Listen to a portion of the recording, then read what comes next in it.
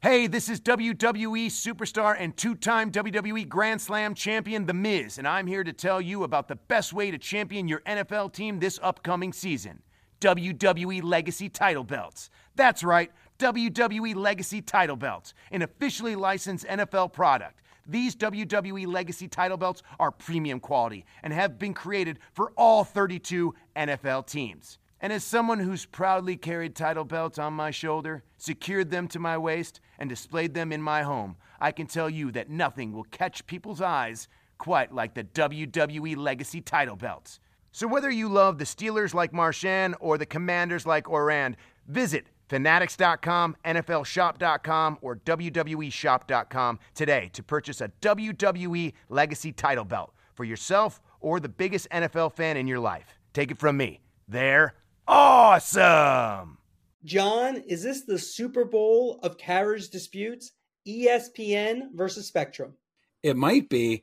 We also have the Super Bowl broadcast team. Greg Olsen, Kevin Burkhardt as the big get this week. Greg, we've been doing the Brady meter after he signed his 10-year, $375 million contract. How much? $375. I'm getting 7 seafood platters this weekend.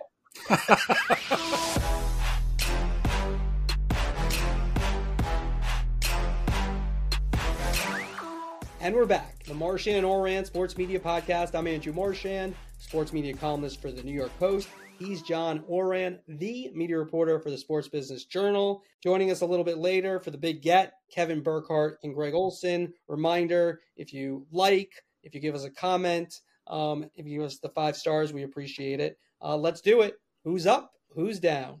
John, why don't you take it? All right, Andrew. My who's up is Julie Lawless. She's the CEO of Cable One, and she also has basically come up with the blueprint for Charter in their dispute with ESPN. There was a couple years ago, about 4 years ago, Cable One.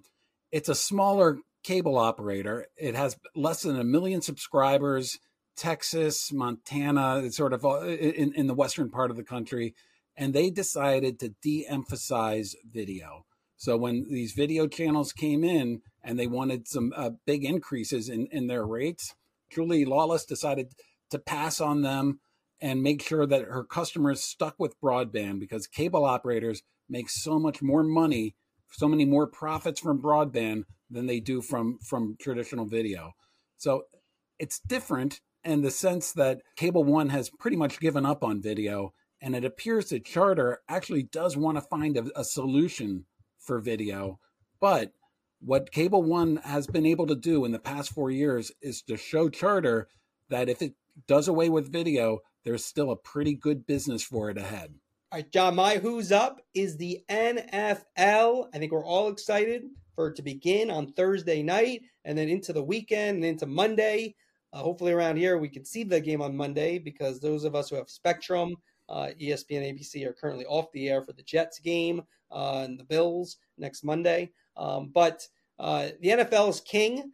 We talk about it. Probably, I'd say it's 25% of this podcast, coverage as well. And when you look at it, they're going to have the highest rated shows. The year's going to end with the Super Bowl on CBS and Nickelodeon.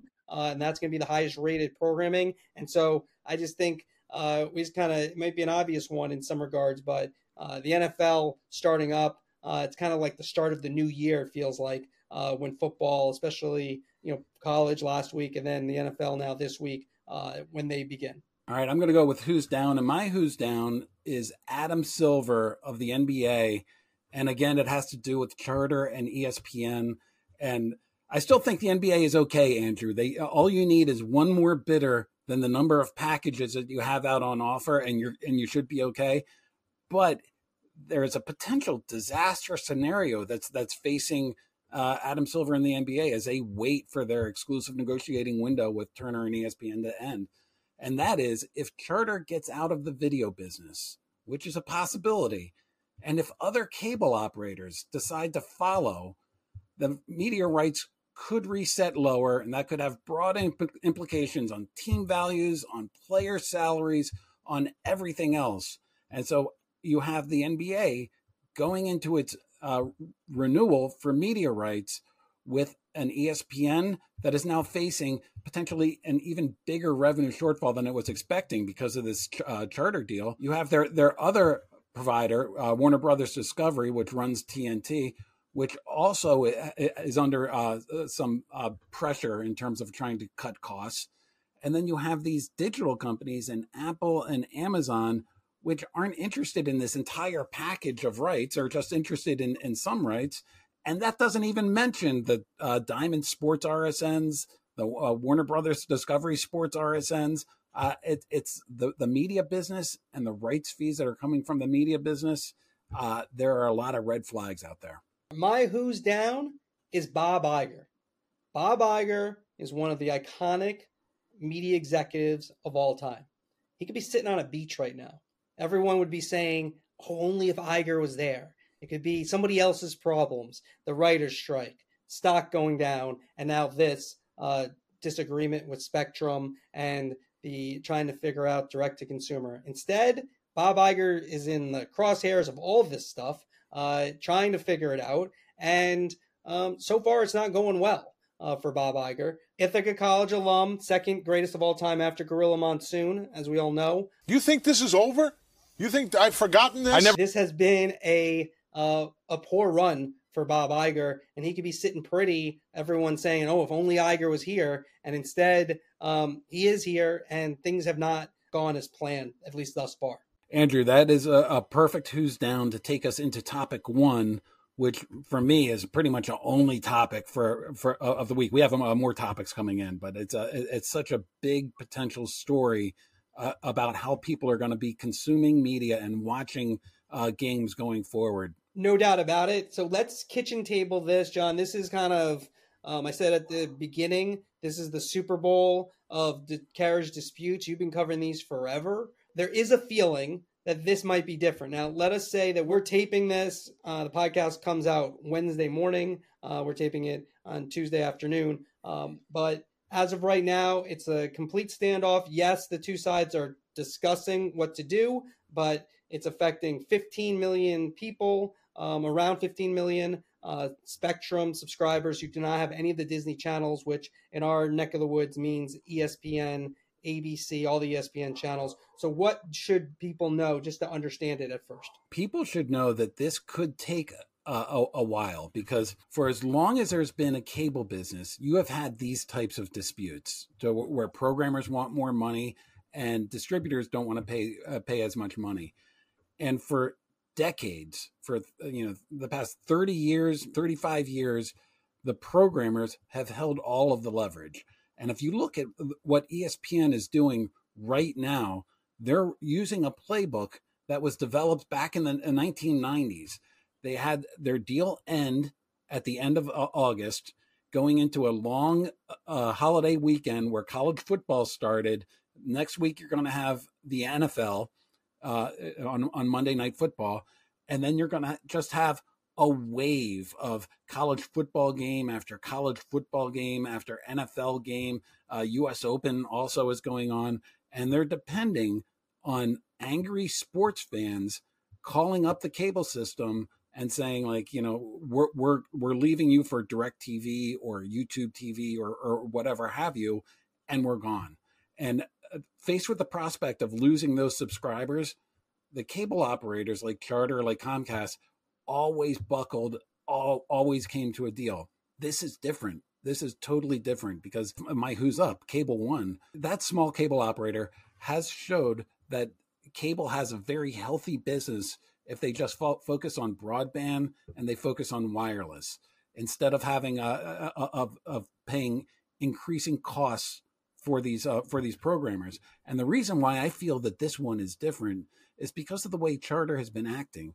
So when people call up to complain or to cancel their subscription, they're sending these subscribers to Fubo TV, and they're saying, like, we just want to make sure that you stick with us with broadband, because you need our broadband in order to stream ESPN off Fubo TV. Hopefully we can bundle in wireless as well. But they're already sort of pointing their own subscribers to where they should go if they're angry. They're not trying to keep these subscribers by saying, oh, this will be done in a week and we'll tie up all the loose ends. It's a totally unique way of looking at things. And if this strategy works out, it will show that the leverage, which for the past 30 years have been with the programming networks, has actually turned, and it's now with the cable operators. Now, I know Moffett Nathanson did report that they're doing that, and they are doing that, but I will tell you, like, I have Spectrum. So when you try, this is like disgusting in my opinion. When you try to cancel Spectrum online, they don't let you. They'll let you add stuff. Like, so I've gone through it and like I said, oh, let me add something. They'll let you do that. If you want to cancel, you have to call, and then it's hours and hours of delay. So they might be interested, as you said, in getting out of the video business. They're not that interested in you or I getting out of the Spectrum watching their video business. Like, they're not very helpful in allowing you to do that. So I think that, to me, is like gross. Now, I know that's... But you have firsthand knowledge. That's been the history of the cable television. There's a reason that it's difficult to cancel. One thing that that Michael Nathanson of Moffett Nathanson reported as well, that is probably going to change. And I'm curious to see if it does, where you have a QR code that you're going to be able to click on, get rid of video, keep broadband, and add different things, making a one click. That would be smart. And I think what you're talking about in terms of what's in danger for Spectrum is their brand. And, you know, is their brand going to be hurt by the fact that, you know, the way these things usually go is now people blame Spectrum for not providing ESPN and the Disney channels for them. This is different in the sense of they have agreed to raise cable fees for the Disney suites of channels. That's been agreed to. The direct to consumers, Charter feels like, and Spectrum feels like, those should be provided freely. Now, when I talk to both sides, I go at these people and just try to give the devil's advocate. The thing I don't understand on the Spectrum side of it, again, let me just preface this. For the consumer, this is like a choice. Rooting for either Spectrum or Disney is like choosing between being hit in the face and hit in the stomach. So it's like there's nobody, you're not rooting for, it's hard to root for anybody here. That said, if you look at the history of how these disagreements have gone, when ESPN has added ESPN2, for example, they got more money because there's more programming, more games especially that they were offering. Now with ESPN Plus, where we exist, they've added more games. I don't understand the Spectrum position, just that the history of how things have gone, that they should not have to pay for that extra programming. As a consumer, I would say, yeah, I'm already paying enough. Great. But ESPN and Disney have spent billions of dollars for those. I don't understand how you could say, well, they shouldn't be paid for them based off of past history. Why is that wrong? Give me the Spectrum side of it, or what you think of that. All right. The Spectrum side of this is that if you go back to 1992 or 1991 when they launched ESPN2, it was exclusive to cable. There was no possibility of having anything go to direct to consumer.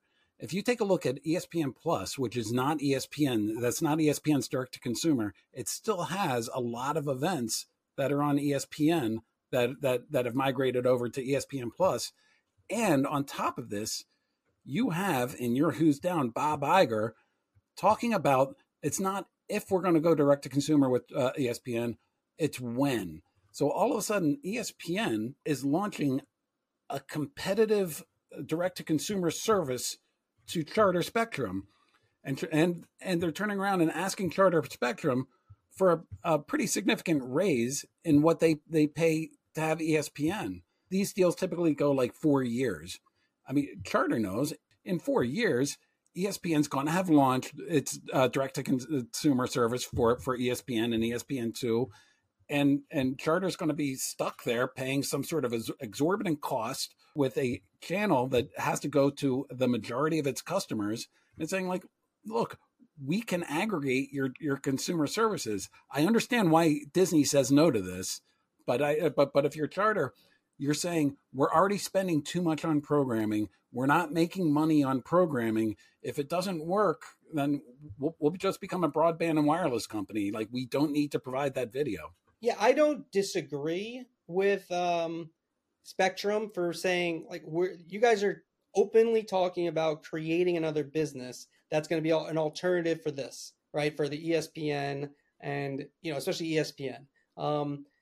That said, and like, you know, I don't understand why, though, you wouldn't agree to, and maybe they've discussed this, that you could get these channels at a discount through Spectrum. How is that not a win-win for everybody? So, Andrew, how much do you pay for Spectrum? $268. $268 a month. And how big is your expanded basic tier? And they're losing to cord cutting all these people. But John, they've agreed to continue that and charge me my $268. They're cool with that. They haven't agreed to it. Well, okay, I'm sorry. They obviously did agree to it. However, the leverage has always been with the programmers, and they jammed this through. And finally, they jammed it through to such an extent that they're saying this doesn't make financial sense for us anymore. But it does. They're saying no because they're agreeing. That from what I've been told, it's been reported elsewhere, they've agreed to what if the fees. They've agreed to the fees, but it's under a ton of conditions that are untenable to Disney. So I love when Charter says this. It's like, oh, we agreed to pay the rate, but they were going to knock. But this is my question to you. Like again, it's between being hit in the face and hit in the stomach. Okay, so I'm not like taking a side here in terms of who you're rooting for here, but like they're offering with ESPN Plus and Disney Plus more programming. They're offering more.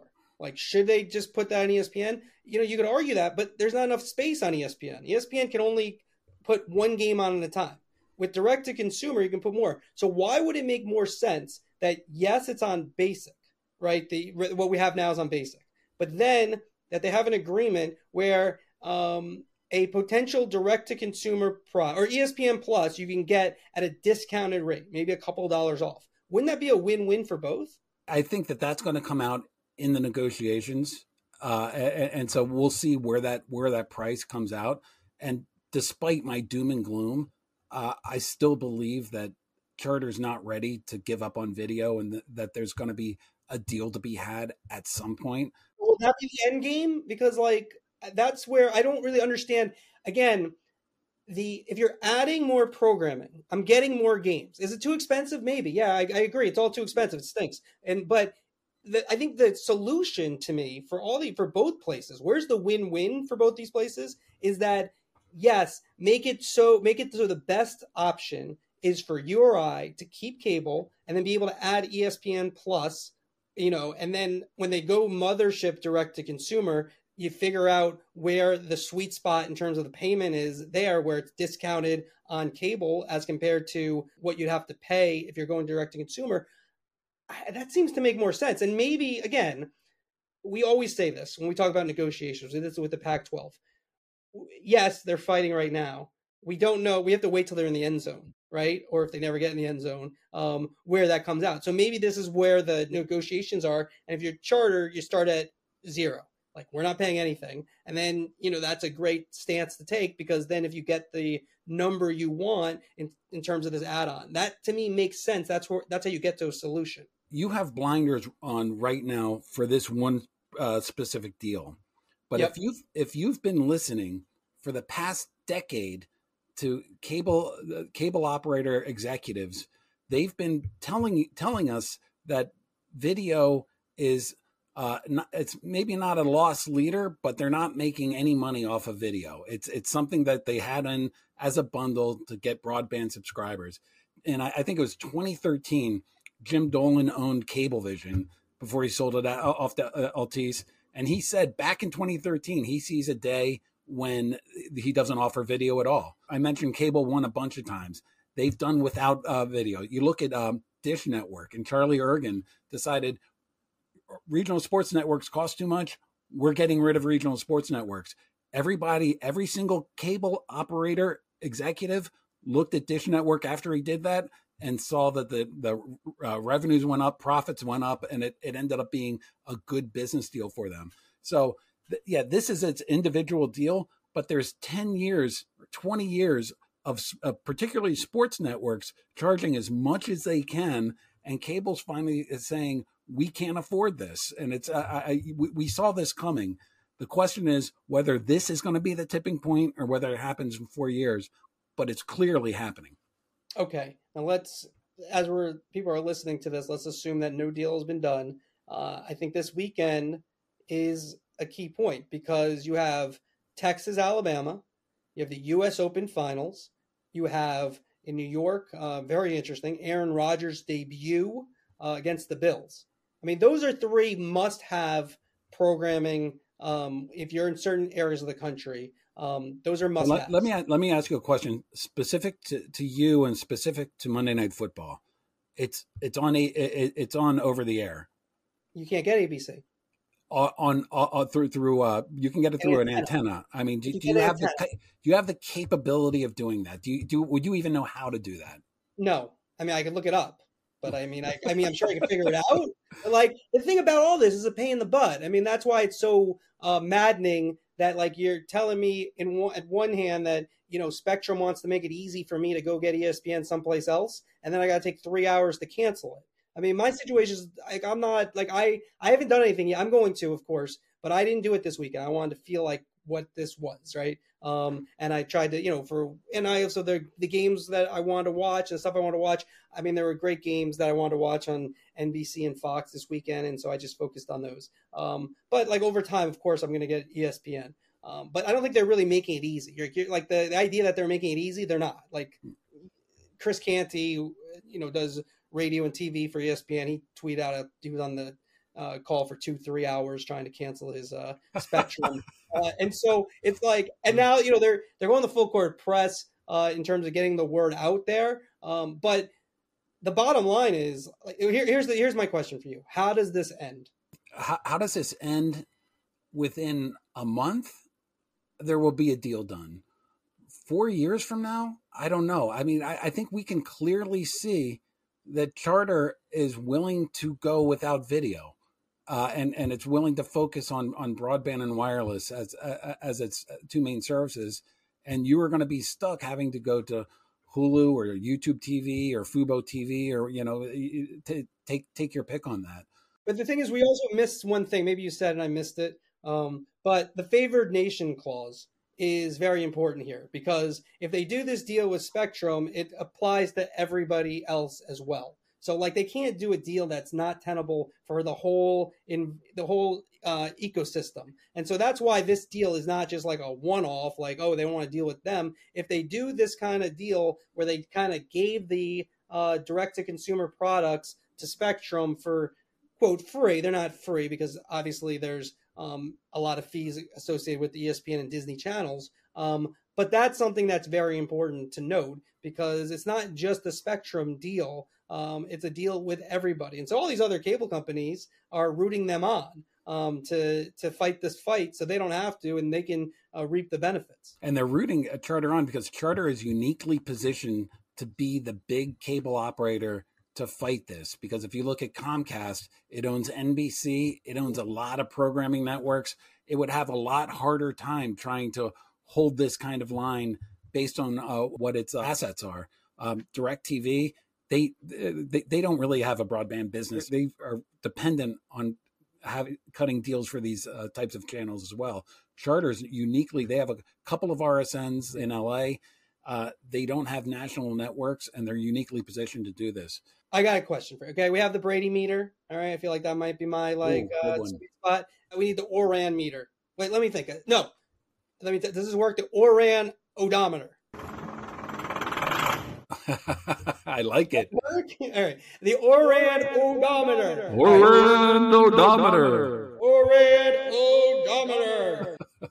By Monday Night Football, is there a deal done between Charter, Spectrum, and Disney? I love this prediction because it could be totally wrong by tomorrow, but I say there's no chance there's a deal done before Monday Night Football. I think that both sides want to see what happens after Monday Night Football, and there could be one soon after Monday Night Football, or there could be one a couple of weeks after Monday Night Football, but that's a game and frankly a weekend that you should have circled because that's going to determine a lot. I was looking for a percentage, but you went full out. Okay. You know what? Yeah, if I'm all in. 0% chance. 0%. This operation had a 0% chance of succeeding. Let me check and see if the odometer is plugged in right now. It's still down at 0. Yeah. All right. Let's just go right to, because we have Olsen and we have Burkhardt in the on deck circle. We talked a lot of NFL last weekend at the top. Just quick NFL. the thing you're most excited to see this year in terms of storylines. We got Amazon the second year. We got Nance and Romo Super Bowl year. We got a Knicks Super Bowl at the end of the year. Everything else has settled down a little bit. There was some movement in terms of pregame shows and some games, down the roster for some of the, especially for CBS. Biggest story that you're most interested in? The future of TV, man. It's Peacock has exclusive access to a playoff game. I'm dying to see how they market it. The viewership that comes from that, I think that's something that's going to be really interesting. ESPN Plus has exclusive regular season games as well. We've seen the NFL give out exclusive streaming deals to, I think Yahoo had some, and it's happened before.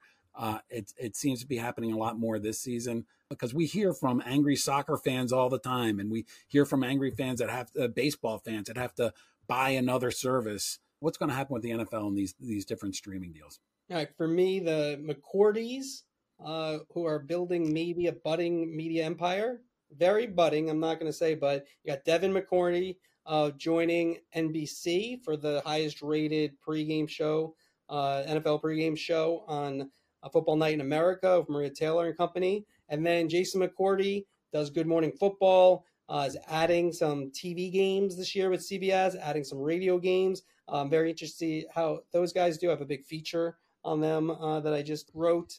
I do think coming into the Super Bowl, Nance and Romo, where that goes. And I think the Knicks Super Bowl is very interesting. Noah Eagle, NBC's going to let Noah Eagle call that game, which he's worked with Nate Burleson, who's the star of that show. And so I think that's I'm very curious about how that all works out too with the alternative broadcast, the Super Bowl Sunday. I think that will be a big deal. All right, let's go to topic 3 before we get to our big get, Kevin Burkhardt and Greg Olsen. And it's Chris Fowler, who was calling the U.S. Open. He left the U.S. Open to go call college football. And that's where we heard this. Instead of punting to pin the Gators back, they have trotted out kicker Cole Becker to apparently try a 55-yard field goal. It was good earlier from 51, had plenty of leg. Drives this one and bangs it through from 55. Did he miss it? Did it go wide? Yeah, that's all right. I get excited. I was excited. I get excited because it was flying long, and he did miss it. Now, Chris Fowler actually put out a video via Instagram where he explained that missed call. Let's listen to that. Greetings from Flushing Meadows on the U.S. Open as I continue my crazy but fun 2 weeks, my two favorite sports intersecting. 13 hours after walking out of the booth in Salt Lake City last night, I walk into Arthur Ashe Stadium, excited to have 2 really compelling women's matches to call. Got Coco Gauff in prime time. Feel pretty good considering about 3 hours sleep. I also want to get the bad taste out of my mouth because I didn't feel good about the way the football broadcast ended last night. Opening game, rust, but no excuses, just bad eye mechanics. Announcers have certain places to put your eyes on every play to call it properly, and just lost focus and had poor mechanics. And I made myself mad. I think you got to face it, you got to fix it. When you do lopsided tennis matches and you take your focus off the court and put it on other topics, it can carry over to football, and that's just not acceptable in football. It's a bad habit. I believe in being transparent here. I'll fix it. Andrew, your thoughts? Well, first off, Fowler addressed that, which, like he said, he likes to be transparent. Eye mechanics is something you don't hear that often. He's moving from tennis to football. I mean, I think the big thing is like, if I'm ESPN, like if this is an issue, you could avoid it. Now, they just did a new deal with Fowler, so I think he's doing both. But if this is an issue, you could just have him not do football for the first 2 weeks. That would be one, or you could have them just be dedicated to football and not do tennis. I mean, there's other people who could do them. I've said before, I don't think Fowler's even their best play-by-player on college football, so you wouldn't have the eye mechanics issue. Yeah, I mean, he addressed that, and that's kind of like where we are in media, though. Media covering media, it's like, now we always say like players can they can just forego us, right? The media, sports writers. Now the media covering sports can forego media writers and just say what they think right to the audience. And we'll talk about it anytime. Let's get to the big get.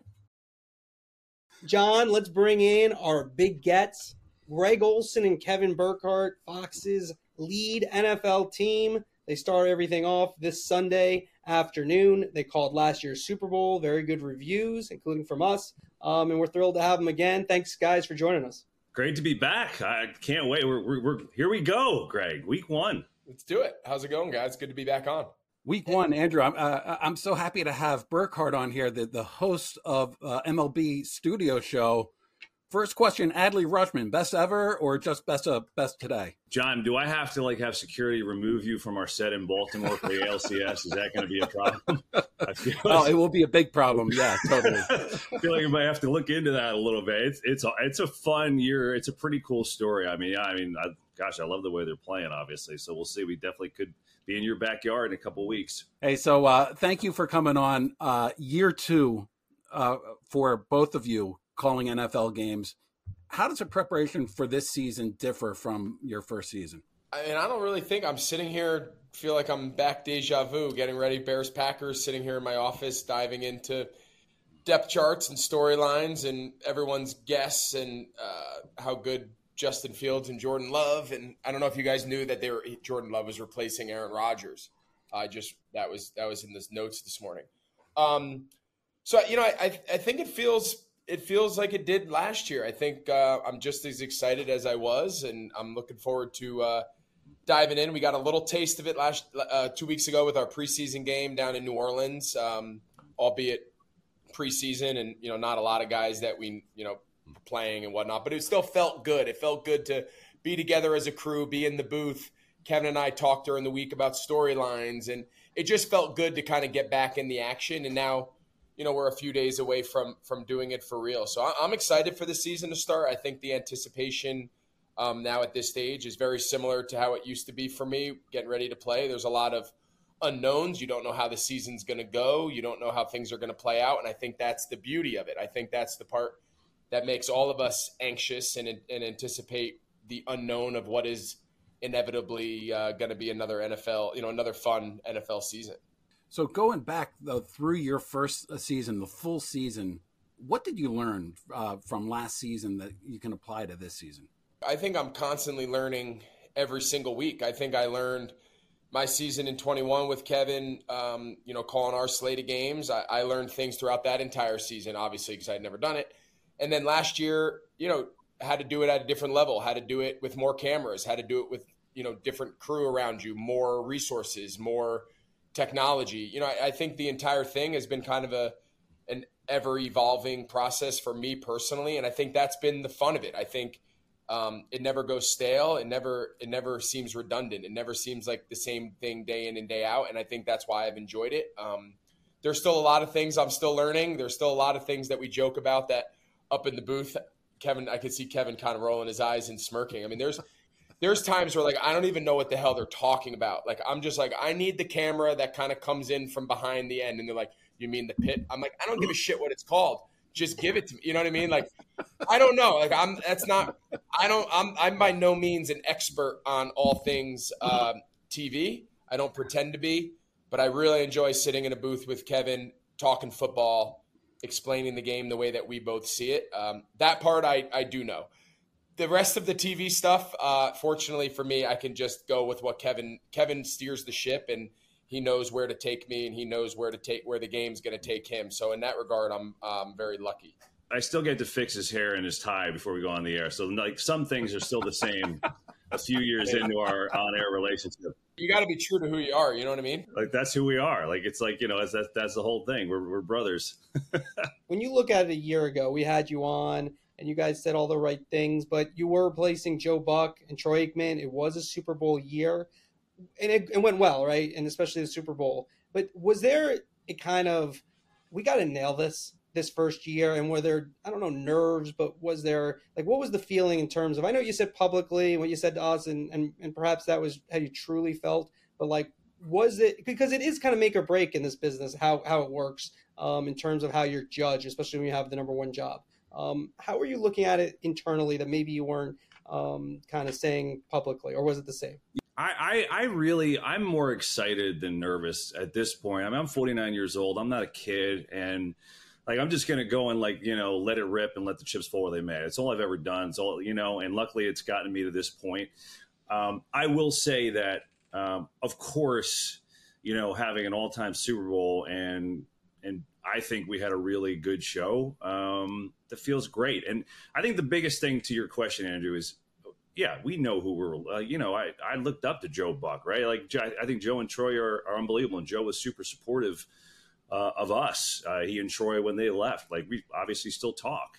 But I think the one thing that I felt, I don't know about Greg, but after the Super Bowl, when we're, getting hugs from everybody and, we're out and celebrating, I felt really proud to kind of live up to what our bosses put us in. They put us in this position. They obviously took a shot, right? They could have done something else there, and they took two guys who were not necessarily household names. Certainly, Greg is way more than I am, and they put us in that spot. So when we got done with the game, and I thought it was a pretty good broadcast, I felt good to kind of make them proud. Hopefully, that's what I felt about it after we were done. Did they talk to other? I think they might have talked to other people as well, or people may have contacted them for that job, if I recall. You may have had something on that. I'm not sure. Exactly. So, and Greg, for you, I mean, but there is something too.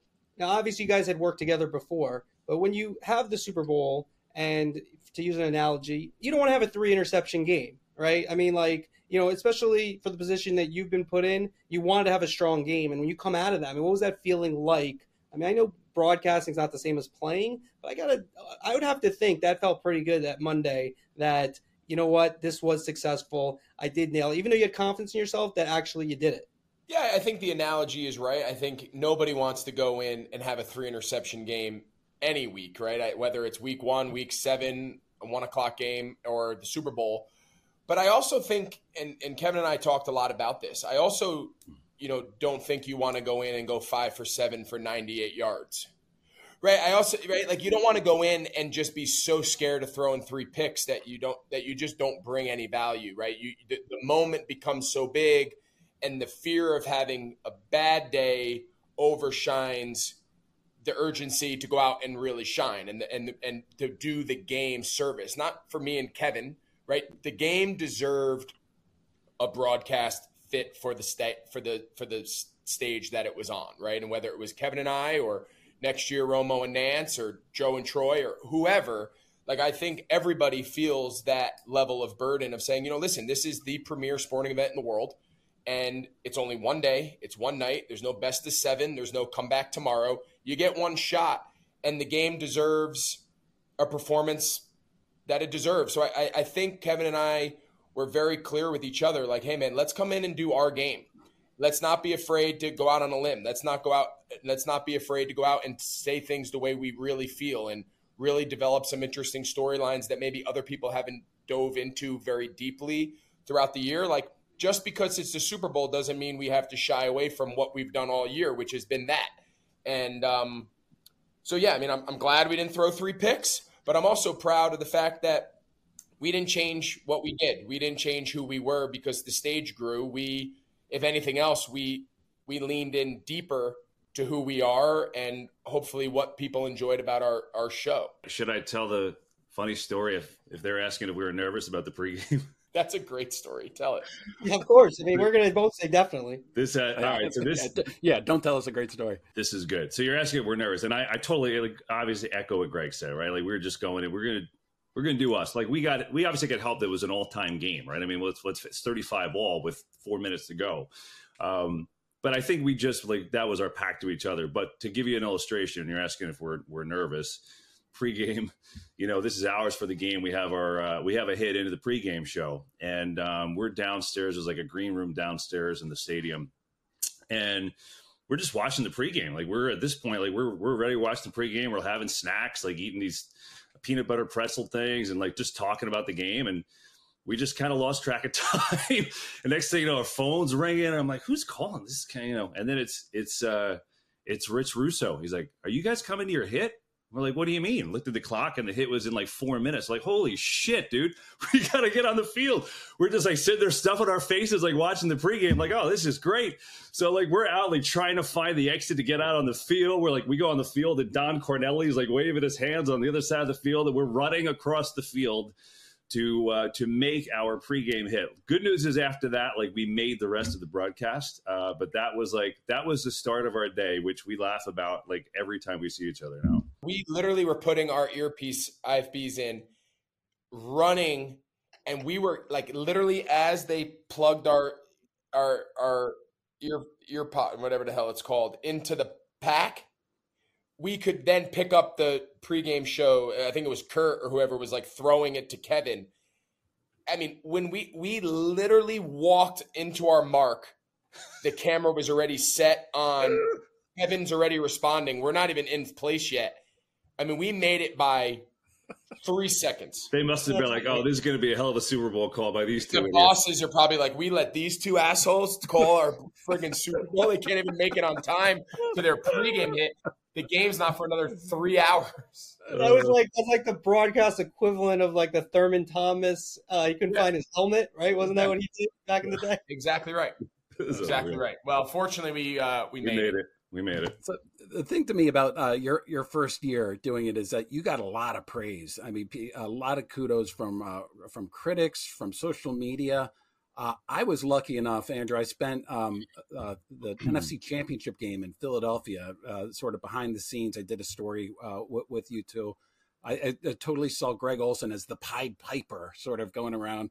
And I think one of the main reasons you got so many kudos is that the chemistry that you both have in the booth that goes back sort of a long way. And so I just wanted to open it up to you. Like, what's your go-to story from the road in season one? Like, what was like the one story that you love to retell?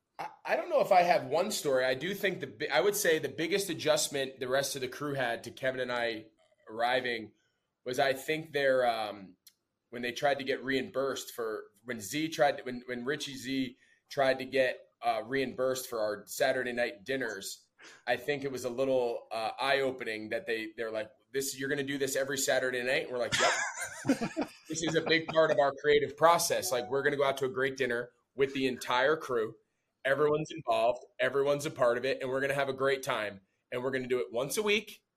And it's going to be great. And I think early on, Z was like, and a couple weeks in, it was the highlight of the week, right? Like, everyone made sure, get all your work done, get your meetings done, whatever you got to do. Saturday night at 7:00, you better be at dinner.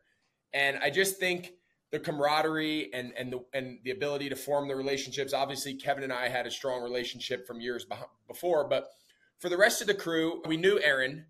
I had never met Tom. I didn't know Russo. I didn't know Z. I didn't know any of this. I didn't know any of them. Kevin had some background with some of them. I knew no one outside of Kevin and Aaron to a degree. That was it. So I think you speak about just the crew and our culture and all that. I really believe what we did away from meetings, the time we spent at dinner, the time we spent bullshitting in the hotel lobby bar before or after games, like, I think it led to a crew that everyone felt very engaged. I think everyone felt very appreciated. Everyone felt their role was critical to the end product.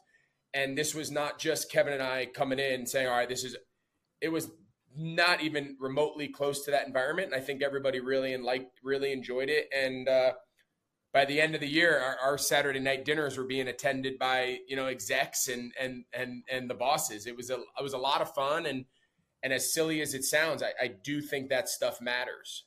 Rich Russo and Richie Zients, producer, director. A lot of our audience knows that, but some don't. So, who do the number one game. Question, how many people were at these dinners, approximately? What do you think, KB? Like 12 to 15? I was going to say 15. Yeah. Right.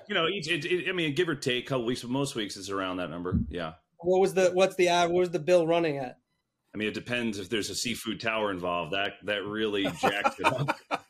With the seafood tower, what we got? I think probably a couple $1,000, right? Right. Yeah, that's fair. That seems sufficient. I think they have money, Fox. They don't have seafood towers at McDonald's, Andrew. Well, that's where you're going. No. I was trying to get the number. When the Fox say a couple $1,000. I mean, not every weekend did we do like the top best restaurant. And some nights, if people were getting in late, like a couple weeks when Kevin's doing baseball, if he's rolling in from a baseball, and sometimes we just like get dinner in the meeting room and just kind of eat as we talk and stuff. It's nothing, but this weekend to Chicago, we're going to get our weekend started off right. We're going to go to a good steakhouse. Chicago has some of the best foods. We're going to make the most of being there. And when we get our opportunities, we're going to make the most of it. When you do that, that's something that kind of comes from being a player, I think. And something I always wondered about, and does it ever happen to you, the rookies, like when you go for dinners like that as a player, they sometimes make the rookie pay for these dinners. Did you have to do that when you were a player? And why? A couple years ago when Kevin and I did the XFL together, I think we didn't exactly have the meal budget in the XFL broadcast that we do now. That meal budget was zero. Yeah, I don't think anyone got reimbursed. So a couple of those weeks, if I felt like our producer was maybe a little like, oh man, we went to a really good spot in like DC or whatever for one of the games, I'd be like, all right, I'm the new guy. I'm the reason we came here. I got this one, and I'll just eat it. But now, no. Now, all bets are off. Yeah, it's the cost of doing business. For the XFL, me and Kevin would pick up a couple of the bills, but it was all in good fun. All right, we've made it this far, John. I'm proud of you, Andrew. So 19 minutes. I'm impressed. It took 19. Yeah, exactly. We made it this far. The Brady meter. What is it? Right now, it's dead even at 50-50 that he does it. We've been doing the Brady meter since, relatively after he signed his 10-year, $375 million contract. He's taken a gap year this year. How much? $375. I'm getting 7 seafood platters this weekend. So it's one more than the 6 we normally order. There you go. Yeah, so they can afford it. All right. Well, like when you look at it, I know you had conversations with Tom when he's playing. How do you approach that? Because you have this year, and then in theory he's coming next year. Which how do you look at it now? And I'm not just giving you coach speak. I'm not. It's the same answer I gave everybody last year. Nothing's really changed in my mind outside of we don't have the Super Bowl, right? And I think the interest last year was so unique in the fact that the story was the story, then the Brady question, then the Super Bowl, then can Kevin and Greg live up to Joe and Troy? So I think last year there was a lot of layers. I think this year some of the layers have been stripped away. But listen, the reality is the main story still kind of, the shadow of that still kind of looms over it. And there's nothing we can do about it. There's nothing I can do about it. There's nothing Kevin can do. This has nothing to do with any of us. I'm going to try to go out this year and do the same thing we've done the last 2 years, and that's hopefully give people a broadcast that they enjoy. Not everyone's gonna, but hopefully a lot of people do. And if at this stage next year things change, then they change. And outside of that approach, there's really nothing else. I cannot live and die with every story. I cannot live and die with every speculative rumor. It doesn't do me any good, right? It wouldn't do you any good as a player looking over your shoulder at the new draft pick or the new free agent, and it wouldn't do me any favors now. So I'm going to go call games, prepare for games, try to find cool things to talk about, teach the game, be a part of a fun crew for as long as they'll have me. And next year, when or if things change, we'll reevaluate and see where things stand and go from there. And I don't really have any other way of going about it, and I don't know how else to do it other than just do what we've been doing for the last, call it 18 months, 16 months, whatever. I'd like to see the analytics on the Brady meter. Can we have a breakdown? Is there some kind of breakdown on that? I mean, I just because I know you want my answer. I agree with Greg, and I'll say this. And again, maybe this is just me getting older in a different part of my life, and just just trying to experience what's in front of you. The things that I can't control, I'm just long over worrying about. That's in any aspect of my life, truthfully. It is what it is, right? Like, no matter what, I have no idea and I can't control it. So I'm just not going to worry about it. That's kind of been, obviously Greg and I talked about it at the beginning of last year, and we really haven't talked about it since. And I don't think we really will this year. We just go out and do our thing. But I would like to see the analytics of the meter at some point. Kevin is also a stoic. Kevin's very big into stoicism about controlling your own path and whatnot. So he's very he just tapped into his inner stoicism right there. So that was very good. I knew I'd make you proud. That is good. Mike, I guess, how much contact do you have with Tom? I don't have it. I haven't spoken to him in a long time. We exchanged texts years ago. A couple of years ago, I was at a Panther game when they played the Bucks, and he was super nice and came over and said hi to my boy. And Tom has always been super friendly to me every time I've met him, every time I've been around him. It's mostly been in football settings. Came out of his way to say hi to one of my kids one time on a sideline, so exchanged a brief like, hey man, thanks a lot. It meant a lot to my son, good luck, whatever. But outside of that, I haven't had a lot of interaction with him personally. No. Yeah, same. I mean, there's been like an occasional text, but nothing of substance. And I mean, that's, until something changes, I think that's the way it is, right? Well, I want to move on to a different topic. One of the reasons I'm so excited to have both of you on is that you're both sort of steeped in the media business and you like to talk about sports media. And Kevin, we had Chris Fowler talking about going from the U.S. Open to doing college football. And, he by his own admission said he didn't have a very good first week because it was difficult to make that change going from tennis to football. You do that. I know you don't do play-by-play baseball, but you do that like football going to baseball. Is that how difficult do you find that? I mean, John, I'm not digging ditches. You know what I mean? I mean, let's face it. It's fun. It really is. I mean, when you look at it, like you get to do, Game 6 of the World Series one night and do a football game the next, right? And so, yeah, there were a couple of crazy nights I didn't sleep. Like last year, Game 6 of the World Series ended in Houston. We had a game in Detroit. I think I landed at like 3:30 in the morning, and it was a 1:00 game. And so whatever, you get a couple hours less sleep, but I think you have to embrace it, right? Like, doesn't mean that it's easy. Doesn't mean that it's harder to focus when you're on, 2.5 hours of sleep, but I wouldn't trade it for anything. It's just finding the time to do the prep and make sure like that's I think the most challenging thing, right? It's like finding the time to divvy up your time wisely so you're prepping for baseball and football and getting all of it done and being ready for every show that you're on. Like when you're doing the baseball every night and then jump into a football game, you just have to have I find myself, I'm relatively routine oriented anyway, but I find myself like really like, I'm like, okay, from, 2 to 3 p.m. today, I'm doing that. Like I really lay it out. Like last year was the first year that I did both. Cause in years past, before when I was on the other crew, I had been off of football for a month. So last year was the first year that I did it. And I just found that like laying it out and like really planning the day helped me a lot. But man, it's fun. It's so much fun to be a part of that and be a part of those big events.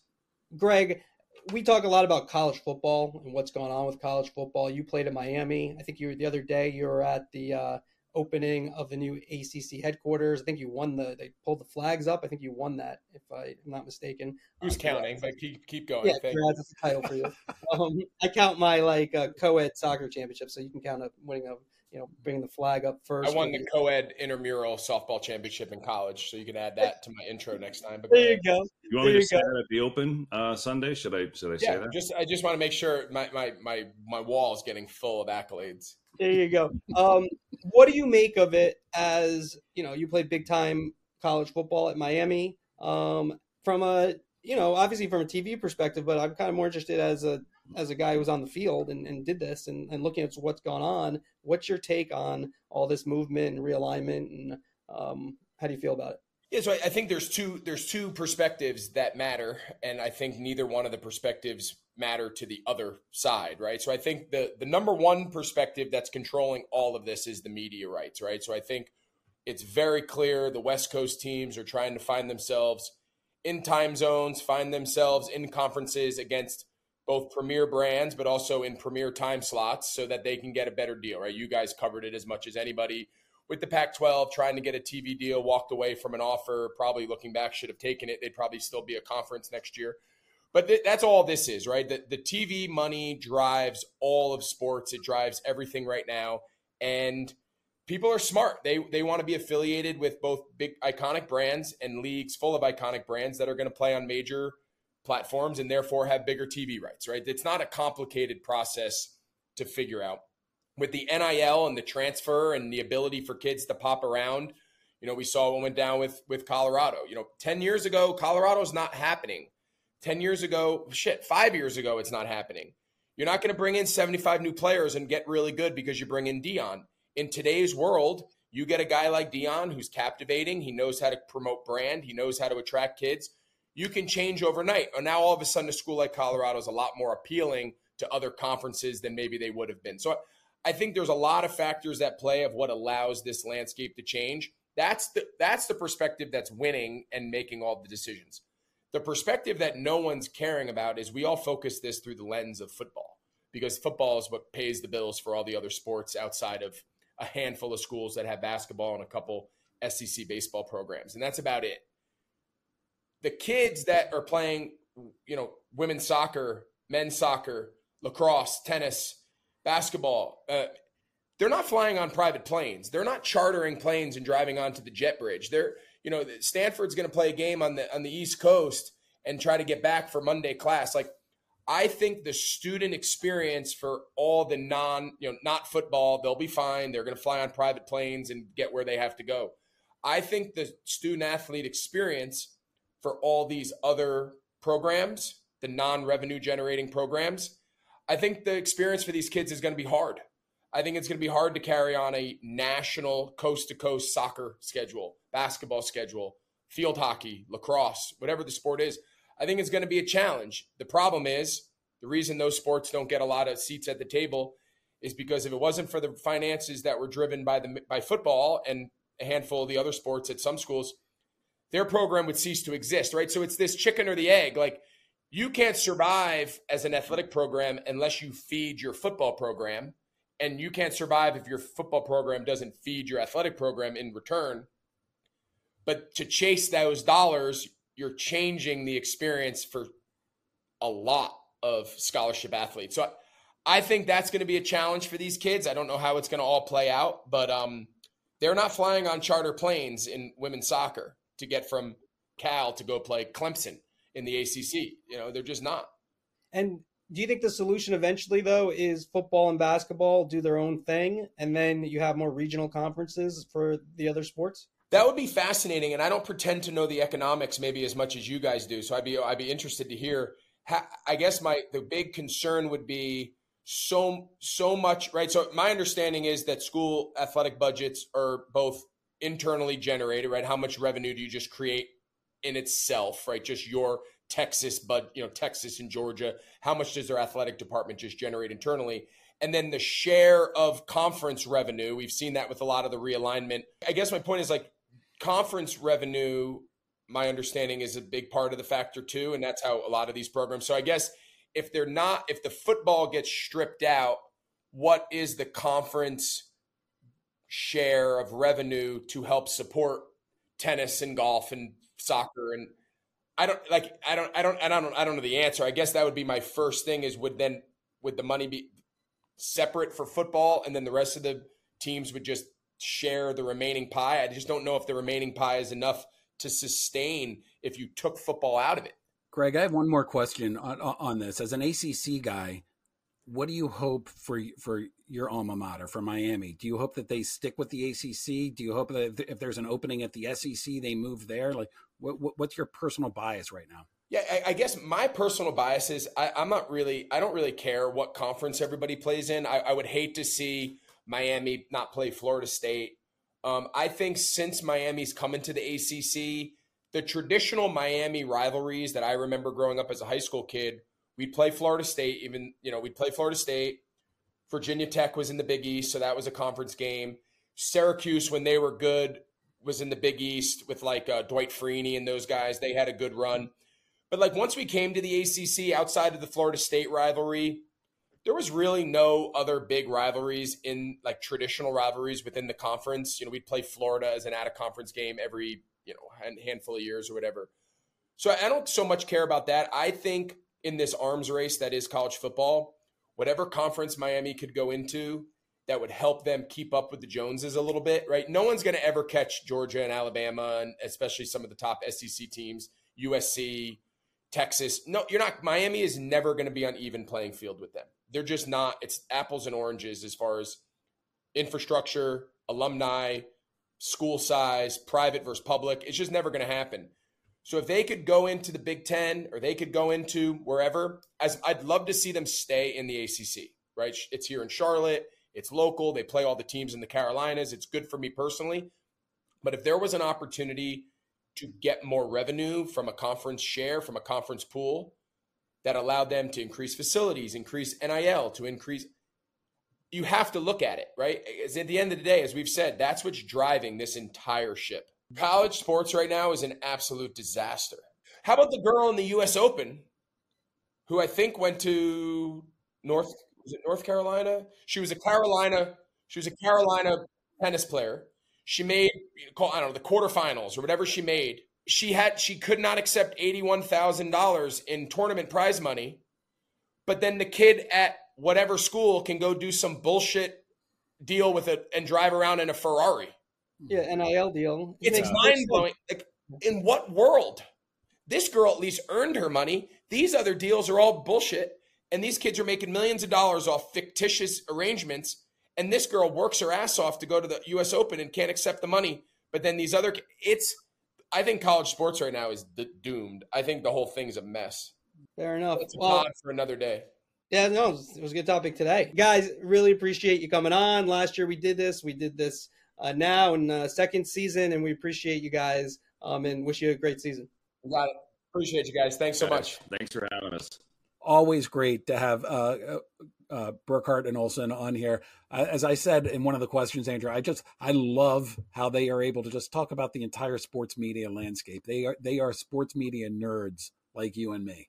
And the big thing is about the broadcast, and this is like when you talk about crews, they really like each other. You could tell they love hanging out with each other, and that's really important. Like, I think when you look at like when Joe Buck left, I mean, one of the things was Joe Buck did not want a new partner. You know, he and Troy Aikman were really comfortable together, and it's understandable because you have to build up that chemistry and you have to build up and get to know each other and try to work with somebody, and that can be hard. They were new together. They'd worked, before on XFL, and then they did a year of NFL together. You could just tell those guys like hanging out, and regardless of what happens with Tom Brady, they're going to be lifelong friends. And so you can see that. And, I think Olsen is a guy who's been sought after. I think inside the NFL, they wanted him. It didn't happen. But he could have done some studio work this year as well during the week on Inside the NFL that's being hosted by Ryan Clark. They definitely made a run at Olsen. So they were great. Well, thank you, everybody, for getting to the end of this podcast. I got to tell you, Andrew, I think I could have gone another half hour on Charter ESPN. Love this topic. Hopefully we made it entertaining for people. If they're listening to this point, I guess you did, especially. You love this topic. It is your Super Bowl. I got to call them out, too, on this. It stinks. I got to be honest with you. I mean, at the end of the day, for the consumer, for the person who's paying $268, I think it might be $286. I don't even know. It's so expensive. It stinks. And what the hell is that smell? Yeah, the chaos and the change, the future is here as in terms of how we're going to be consuming and watching stuff. It's totally fascinating to me. One last thing: does this push direct to consumer even closer to happening? I don't know. It depends on what deal is made. My meter on that is at 50-50. I don't have a good handle on that yet. Fair enough. All right. Master of the board, Chris Mason, always does a great job with everything, including the drops. AC Wyatt puts this all together. People who were listening on Google, we do appreciate you hanging with us. We know there was an issue a couple times in terms of the pod getting posted. We got our best people working on that day and night to figure that out. So to stick with us or try a different, where Apple and Spotify don't seem to have issues, and others, if you can just hang out with us, we appreciate that. So next week, John, see you then. Take care. Thanks for listening.